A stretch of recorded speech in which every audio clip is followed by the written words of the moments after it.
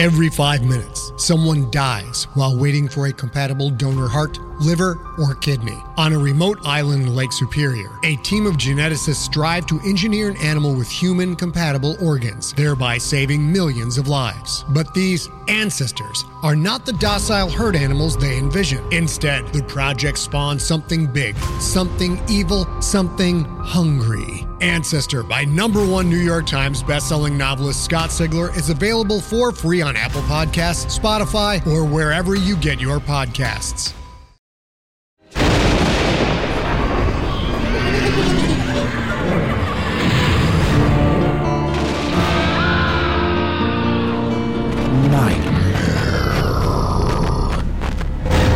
Welcome to the Nightmare Magazine Story Podcast. I'm your host, Jack Kincaid. Nightmare Magazine is edited by John Joseph Adams and Wendy Wagner. The stories of this podcast are produced by Skyboat Media, directed by Stefan Rudnicki and Gabrielle DeCure, in association with Jim Freund. Our next offering for the February issue is Things Boys Do by Pemi Aguda. The story is read for you by Judy Young. Things Boys Do is copyright 2020 by Pemi Aguda. Pemi Aguda is from Lagos, Nigeria. She's currently a fellow at the Helen Zell Writers Program at the University of Michigan, where her work won a Henfield Prize and Hopwood Awards.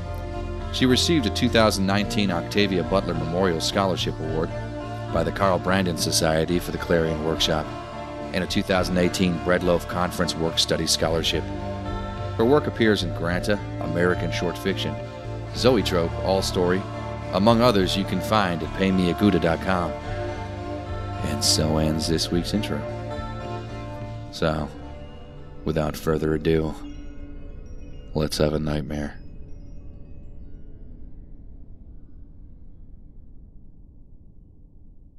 Things Boys Do by Pemi Aguda. Children can be cruel, you know. The first man stands at the bedside of his sweating wife. He is watching their baby emerge from inside her. What he does not know is that he is watching their son destroy her insides, shredding, making sure there will be no others to follow. This man's wife is screaming and screaming, and the sound gives the man a headache, an electric thing like lightning striking the middle of his forehead. He reaches to hold her hand, to remind her of his presence. But he is surprised by the power of her latch, this strength born of pain, the way she crushes the bones of his fingers. He has to bite down to prevent himself from crying out. And here is the baby, bloody and outside for the first time. The baby opens his eyes, and the first man flinches at the sudden appearance of white eyeballs in the midst of all that slimy red. The baby is blinking now, and watching, but not crying. Just watching? The doctor says, frowning. You have a son. The first man leans down to catch the mumbled words from his wife's mouth. Yes, hon, he's alive, he reassures her. The whites of his baby's eyes are impressed in his mind behind the headache, like an image from biology class so long ago. He looks up to the doctor, who is still holding on to the baby, brows furrowed. He's alive, right, doctor? Is everything fine? Isn't he supposed to cry? The doctor looks everywhere but at the first man. They fuss around, the doctor and the nurses, snipping, cleaning, moving. Doctor! The man prompts. Mr. Man, you have a son. Congratulations! A living, breathing boy. The second man huffs beneath the weight of his wife.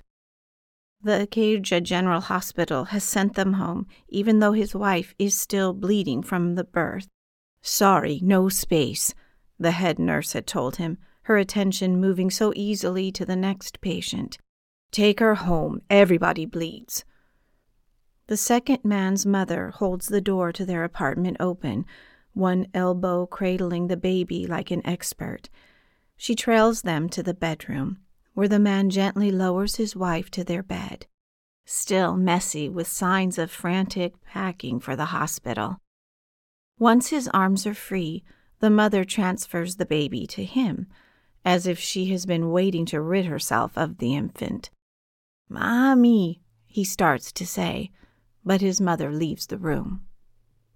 The baby is sleeping, and his eyes move around beneath his thin lids. The second man is repulsed by this movement, this unconscious shifting that strangely brings to mind the Goosebumps books he read and traded as a teenager so long ago. The man is discomfited by this reaction to his child.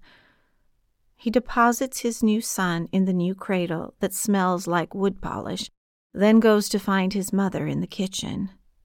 "Mommy, will you make pepper soup for her? Will that help?" The mother is staring out the kitchen window, her fingers steeping in a bowl of uncleaned fish. "That baby is not yours, I'm sure of it."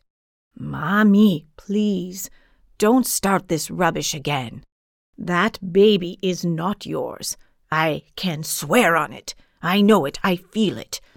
Her hands move again, lifting a gill flap, gutting the fish with a soft snap.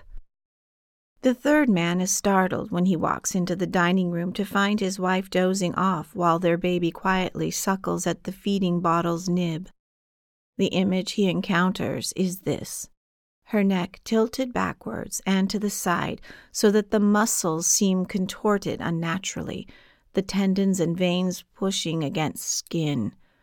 For a moment, he is sure she is dead. She jerks awake when he tries to lift their son from her arms. Her hands instinctively tighten, then loosen. "Thanks," she whispers, her eyes drifting to close again. The man is impressed at how quickly she seems to have bonded with the baby they had accepted from the arms of a teenage mother, whose name they were not allowed to know, only 3 weeks ago.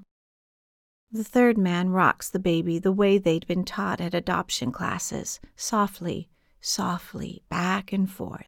The baby's eyes flutter open, and the man smiles down at his son. His first child, his baby. "Who's a good boy?"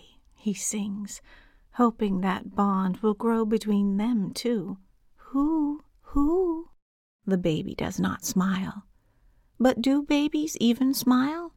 The third man now feels silly because of what seems like such a stern gaze from the infant, as if the voice he has put on is simply ridiculous, beneath him. How does one feel embarrassed in the sight of a 3-week-old baby? He frowns at his child, noticing for the first time the flecks of gray in his pupils. Black and gray, like the stones he used to collect in boarding school so long ago, from the pile of gravel in the school's parking lot, purchased for the new vocational labs that never got built. "You're not a good boy," he whispers, no longer singing. "Are you?" There was another boy once, but that was so long ago. The first man is alone with his toddler again. His wife is in the hospital again. Since the birth 6 months ago, hospital visits and extended stays have become commonplace in their household. Money is running out. The first man worries about money. He worries about his job, all the time off he's been asking for. He worries about his wife. He worries about their baby. But that's not true. He doesn't worry about the baby. The baby is fed and cared for by his extended family network in Aguda. His cousins and friends take turns to help out. What the first man is really worried about is himself. The first man worries for himself when he is alone with John. John is what his wife insisted on calling their son, short for Jonathan, that man in the Bible only known for being a very good friend to David. This fear of his son, for himself, It is a body thing, a visceral thing, a flinching, recoiling, chilling thing. What father is frightened of their own child, scared to hold him, scared to be looked at by him? The second man's wife is dead, and now he is alone with Johnny, their 6-month-old son. The barrage of love and support that immediately followed his wife's demise has slowed to a trickle. The bowls of rice and stew have stopped coming. His brother has gone back to Aguda.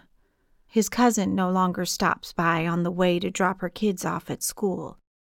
The second man is alone with Johnny. His mother showed up at the burial, her nose in the air, but she did not make a scene. She did not hold Johnny, no, but she did not bring up more preposterous accusations about his wife's fidelity either, about the strange face of his son that she insists does not belong in her family lineage. The second man watches Johnny roll from his back to his stomach on the multicolored mat, then to his back, then to his stomach, back and forth, back and forth, back and forth. The man backs away to the other end of the room, 1 foot behind the other. He sits in the armchair that still holds the cloying scent of his wife's shea butter. Back and forth, his baby turns, fists flailing, chubby legs kicking. The second man closes his eyes. The sight of his pivoting son makes him dizzy, askew, off-center. The email was short. I can't do this anymore. Adopting this baby changed me. I need to find myself again, and if I do, I'm not sure I'll want to return. Be kind to J-Boy. Be kind to yourself. The third man reads the email every morning before getting out of bed. He reads it again this morning. Then he checks for new messages. Fuck, he whispers when he reads the newest text. The latest nanny has quit. I'm sorry, but I have to go back to the village to care for my family. Bullshit. The man knows it's all bullshit. This is the 9th nanny in the 3 months since his wife's been gone. The excuses are always unbelievable in their benign flavors. The third man leans over the cradle beside his bed. J-Boy is awake. Does the boy ever sleep? Why are you sending everyone away, J-Boy? Why? Because the common denominator is the boy, isn't it? The wife leaving, the nanny scurrying out the door, unable to articulate what they are balking at. Overcome, the third man slams his open palm against the side of the cradle. Why? His hand is throbbing now, but the baby does not startle, does not flinch. He is just staring, still staring, as if he has expected this all along, this breakdown, this debacle, this undoing, looking at his heaving father like, hello, like, I knew this you would show up soon. That boy from so long ago, he was just another boy, the same way our 3 men once were just 3 boys. Just 3 boys doing things boys do. The first man can no longer sleep at night, not while it is just him and John alone at home. His wife has gone to live with a cousin in Seychelles. She needed bed rest and ocean breeze after the trauma of the birth. When he opened his mouth to protest what seemed to him like abandonment, she had looked at him so sadly, disappointed, shutting him up. These days he catches an hour or 2 of sleep when he can convince someone to come over, leaving his dwindling friends disgruntled because they thought they were coming to hang out with him, not feed his baby while he naps on the couch, drool glistening his beard. I'm not your fucking babysitter, his friend Joy had said, plopping the baby on his chest, startling him fully awake. The first man's nights are fraught with a fear of John that rises from the top of his stomach, acidic and pungent, like the beginnings of a burp. Tonight, he moves slowly toward the cradle, as if afraid of what he will find. But there, John's eyes are wide open, staring at the turning fan. The baby becomes aware of his presence, and his eyes move in an arc from the ceiling fan to his father's face. His eyes widen, his mouth trembles. He begins to wail. The first man's fatherly instincts kick in. He stamps down his fear. He picks up the baby, pats his back. The wailing stops, but only because the baby's mouth has now affixed to his exposed shoulder. There is a sharp sting that sends the man's eyes backwards, upwards. How many teeth does this 8-month-old baby have? How can they be enough to cause such precise, penetrating pain? He gets a finger between and pulls the child off with a smacking sound. He resists the urge to fling John back into the cradle, jaws clenched. He lowers his still son. There is no more wailing. This is his life now, downgraded to managing social media for a small brand that pays peanuts but allows him to work remotely with permanent eye strain. This is his life. Nappies that stink, formula that smells sickly sweet, and a baby that bites him too often. He distractedly rubs against an old bite mark adorning his wrist. Then he wipes saliva off his shoulder, wincing at the rawness. Sitting in front of his laptop, he clicks to the Troubled Naja Fathers Forum he's founded recently. "I think my baby hates me," he types. The keyboard clacks echo around him. "He has taken everything from me. I am afraid of my baby. Is this normal?" Before he submits the entry, he remembers to make himself anonymous. Then the first man leans back into the chair, glancing briefly at his now gurgling son. Is that a gurgle? Or a laugh? He turns back to his screen. The first man waits. The second man feels seen when he reads the post on the popular forum. Yes! He wants to scream at his phone. What he does instead is move to another room, one where Johnny isn't present. He hunches over the device, somehow afraid that his son, not even 1 year old, will somehow prevent him from replying to this post. Yes, I feel the exact same way. I want to be a good father, but it feels impossible with this child. I hate to say it, but I feel like his appearance in my life has ruined me. My wife is dead. My mother won't talk to me. My friends avoid me now. I am afraid to be alone with my own child. His very existence has undone me. Is this a medical problem? Something about a version of myself existing outside of me, disrupting my balance? And is there a solution? Do I need therapy? Sorry to ramble, but I feel so strongly about this. Help us. Then the second man hits send. He does not make himself anonymous. The third man, who has been eyeing the new post in the forum, clicks on the new and only comment. He recognizes the name of the commenter immediately.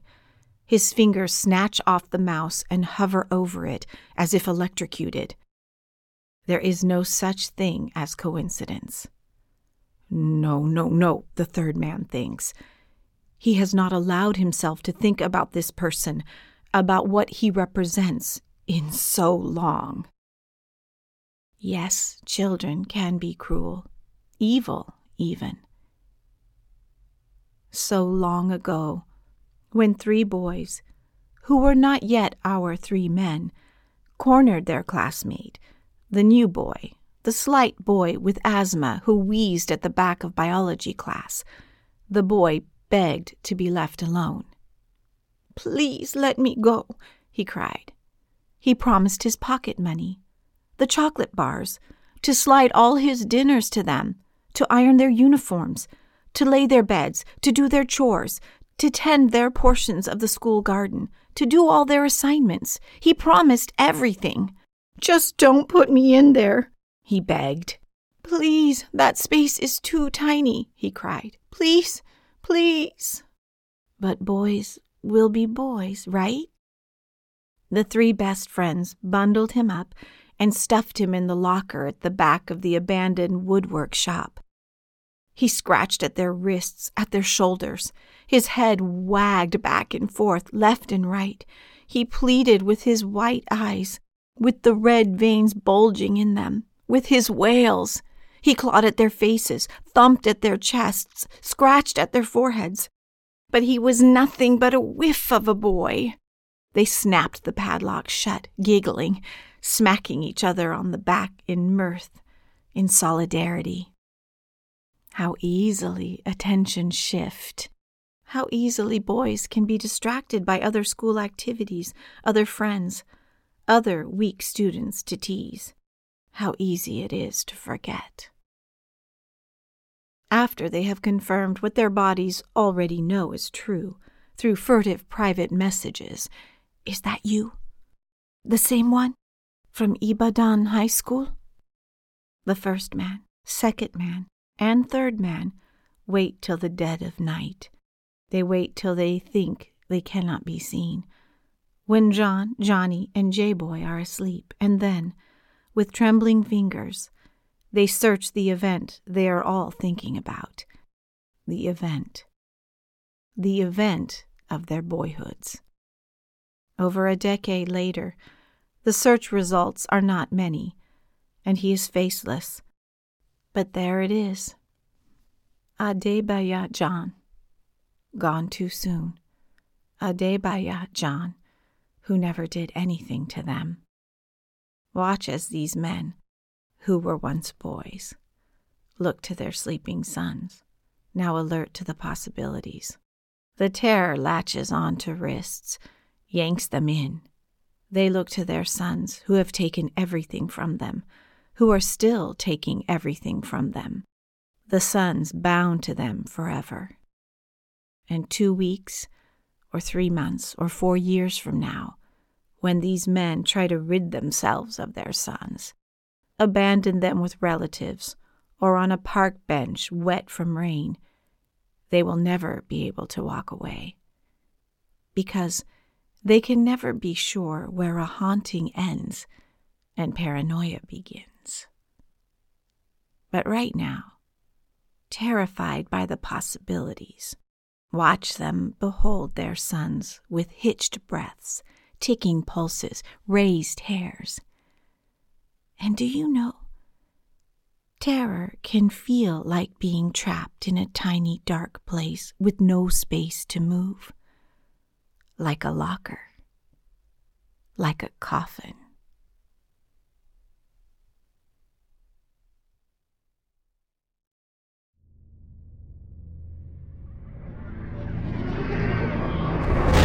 Welcome back. I hope you enjoyed the story.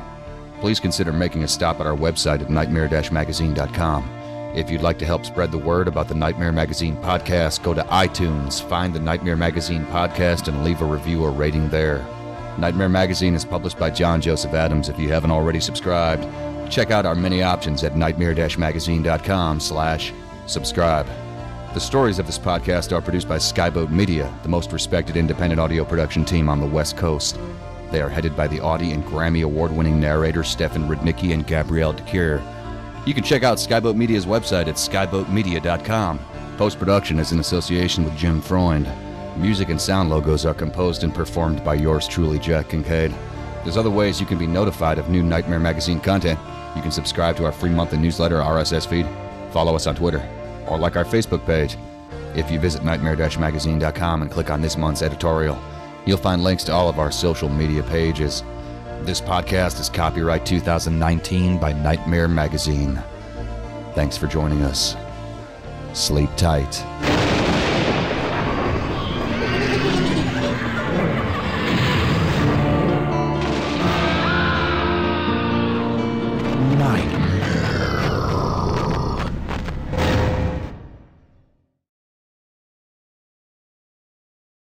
Hey there, this is Justin Bartha. I made a funny new podcast, King of the Egg Cream. It has the greatest cast in the history of podcasts with actors like Louis Black. I'm torn by my feelings for two women. Bobby Cannavale. You can eat it, or if someone hits you, you can put it on your cut. Melanie Linsky. I wonder what these marvelous things are that look just like boiled chicken feet. Jason Ritter. I can break things and pick locks and kill people. Michael Stuhlbarg. The whole point is to inspire people that they should make themselves better. Ari Grainer. No, don't whet its appetite. What are you, an idiot? Me, Justin Bartha.